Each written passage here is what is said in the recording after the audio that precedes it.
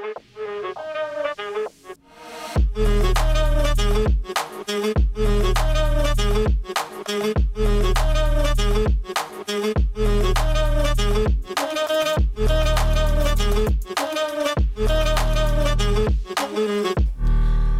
everyone, we are going to briefly take you through some of the most important characters from season 1. I know we recapped the plot, so you got to know them a little bit, but we will go into some tiny details of who they are, what makes them tick, what we like, what we don't like about them.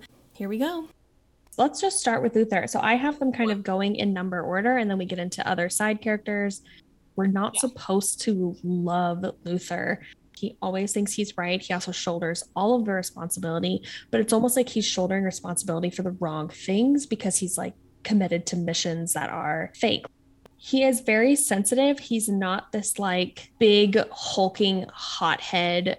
He's really insecure. He's really sensitive, but I don't feel bad for him because he causes most of his own problems by being so stubborn. He's often kind of an ass, but in an ignorant way. Like he doesn't have a lot of tact. He'll say something at completely the wrong time. Mm-hmm. He'll press a point that is not important in the moment. He's like a dumb hunk that's been taken to extremes. Yeah. The worst possible iteration of a himbo. It's true. And this is somewhat of a minor spoiler, but he is a himbo in the best possible way by season 3. And then there's Diego, who I wrote beta complex to the max. But what's difficult about that is that he's not kind of a true beta. It's because I don't really think Luther is an alpha. But I just think that Diego's been made to feel like he's a beta, and he has that complex about him so much. Yeah. Like he spent his entire life trying to prove that he's actually better than Luther. And I think what feels so frustrating about that to him is that it's a really valid point. Yeah, that he's right. Diego is very loyal, but he does not have a lot of patience, and he has felt undervalued his whole life, and he's not really a team member. The best thing about him for me is that he's a mama's boy through and through, and we get to see a lot of really soft moments. The two things that redeem him, what Luther doesn't have, is his 2 relationships with women in the show. But I think at the same time, kind of seeing what his hardships have been and what's made him this way. We see a lot of his childhood where he stuttered and he felt really insecure about that, and Grace was there for him. We get to see him experience the loss of Patch. So we understand why Diego is as hard as he is, but it doesn't mean that his cynicism and jadedness doesn't get annoying throughout the first season. Diego's a very heavy character. Very serious 1,000% of the time. And next is Allison, who can be a bit of the same. I don't feel like Allison has a lot of levity about her, but Allison does have more in her favor. She is very, very kind. She tries to relate to others and be inclusive. She's very older sisterly in the sense that she thinks she's always right. She's like Luther in that regard. They were the oldest 2, even though all of these siblings were all born at the same time. Admittedly, I often find Allison annoying for the simple fact that she's so risk adverse, and she almost never uses her powers in moments where they would be so incredibly helpful. And I understand why. There's background into Allison that we didn't quite get into in the recap, but we come to learn that she rumored her way to the top. We're not given all the information, so we're left to wonder exactly how much of her life has she rumored. Did she rumor her husband into loving her?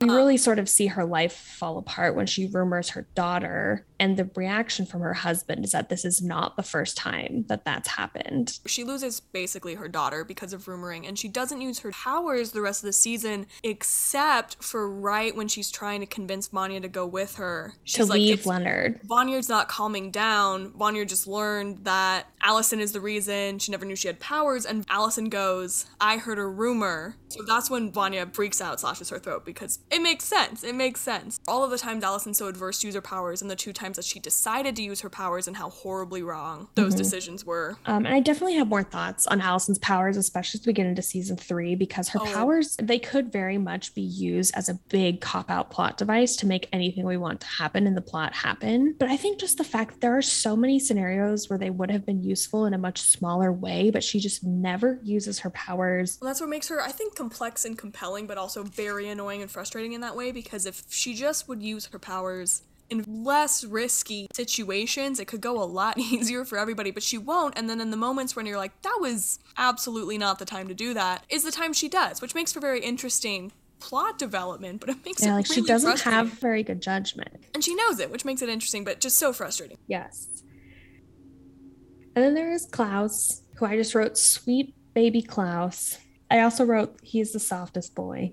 Klaus, as we all know by now, is a full-blown drug addict. He brings almost all of the humor and levity to the show with him. That he doesn't deserve any of the things that happen to him. He handles everything with humor. I also think he has the hardest life out of all of them. The fact that like he has to be a drug addict to keep his powers at bay. Otherwise, he would just have dead people talking to him all the time. Horrendous. It'd be a hard thing to say that between Allison and Vanya and Ben and Five, like they've all had pretty shit times. But I will say between the last 4 siblings, they have ridiculously hard lives. Klaus kind of, detriment to himself, I think, handles it with humor, which is a lot easier to make him the most likable. He's the easiest to pity. He's the easiest one to like. He's everybody's favorite, and not even in the annoying way. It's just you can't not like Klaus. He's the best. You gotta have a best. If you're gonna have 7 characters, you gotta have one that just goes through the ringer. Undisputed favorite. Makes everybody smile all the time, even though he's terribly tragic. 5 is next. I wrote that he's a genius. He is a cynic. A little bit annoying in that, like, 12-year-old know-it-all way. Yeah, but I love that they've done that because he is that middle school, early high schooler who is being a total know-it-all. But in this case, it's completely valid because he's a 58-year-old man. And he's such an old soul. He always wants his coffee. He doesn't have time for anybody. His powers are also very fun because he jumps around, he moves, he's like witty with his powers. I love how impatient he is and how like quickly he's always moving. I love Dolores. It's so weird. I love that he's in love with a mannequin. Yeah. And he understands the fact that she's a mannequin, but he is in love with her. I also think when it comes to like a moral standpoint, you have characters like Luther who are just trying to be 100% morally good all the time. It seems like that's what drives them. Then there's a character like Allison who's so risk adverse. She thinks she's always doing the right thing. There's Diego who's in the vigilante way, being like, I'm always doing the right thing. Then you have someone like Five who lives in that gray area, but I put is potentially the most morally focused character because he always has this greater good at mind, which makes him complex. He's been an assassin for years. He's killed people. He is the only one the whole time who is kind of behaving in the least selfish way. Yeah.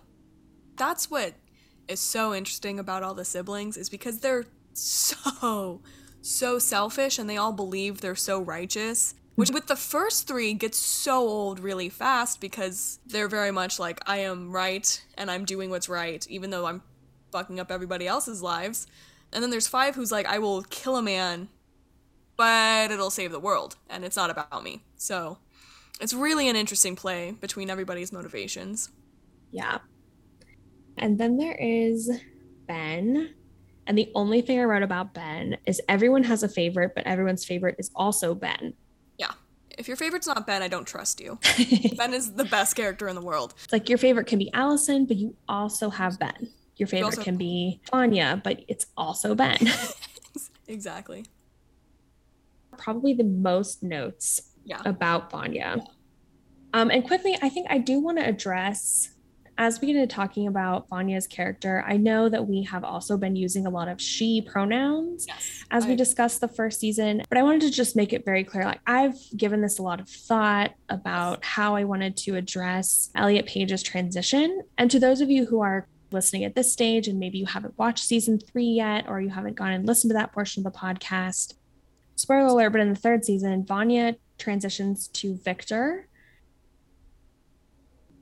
But in thinking about how we wanted to talk about season 1 and just discussing Vanya's character using those she, her pronouns kind of as they did on the show, taking the lead from Elliot Page, how Elliot Page has talked about the transition of their character using kind of both she, her, and he, him pronouns as they've made that transition. And it is definitely really cool to see a show where there is an actor who has transitioned. Can I plug someone's Reddit? Yeah. Buffalo Whip on Reddit says, I think the crux of the issue is that fictional storytelling is a form of time travel. The timeline of the fictional world doesn't move in objective ways like the real world's timeline. Vanya and Victor exist in a subjective reality based on when someone is exposed to this fictional timeline. For someone who watches Umbrella Academy Season 1 in 2027, Vanya hasn't transitioned yet, so Vanya is Vanya, but when Season 3 hits, Vanya is Victor and always has been. It depends on when the viewer views it. It's a really interesting kind of fictional look at like how to refer to trans characters as their transition is baked into this timeline that will always be the present. Even though it's to us history, like Season 1 is history, if we're talking about Season 1 as a present, then to everybody watching it and to even the character in that moment, it's Vanya. But an interesting thing I found myself doing naturally is saying Vanya but using he, him pronouns. And obviously, Elliot Page is a part of the real world and should never, ever be referred to incorrectly. Right. Yeah, it was important to me that we addressed it. And I know it includes a minor spoiler for people who are still in seasons 1 or 2. Definitely goes to show that there has not been enough representation of this kind of thing on TV shows. And the fact that it's a topic of conversation of people not understanding how to refer to the character any longer. Big discussion about how to refer to trans people during their transition in fictional settings. Big discussion, and a point I love to go with is if you're not sure, it's not hard to say they, them. So. Yeah.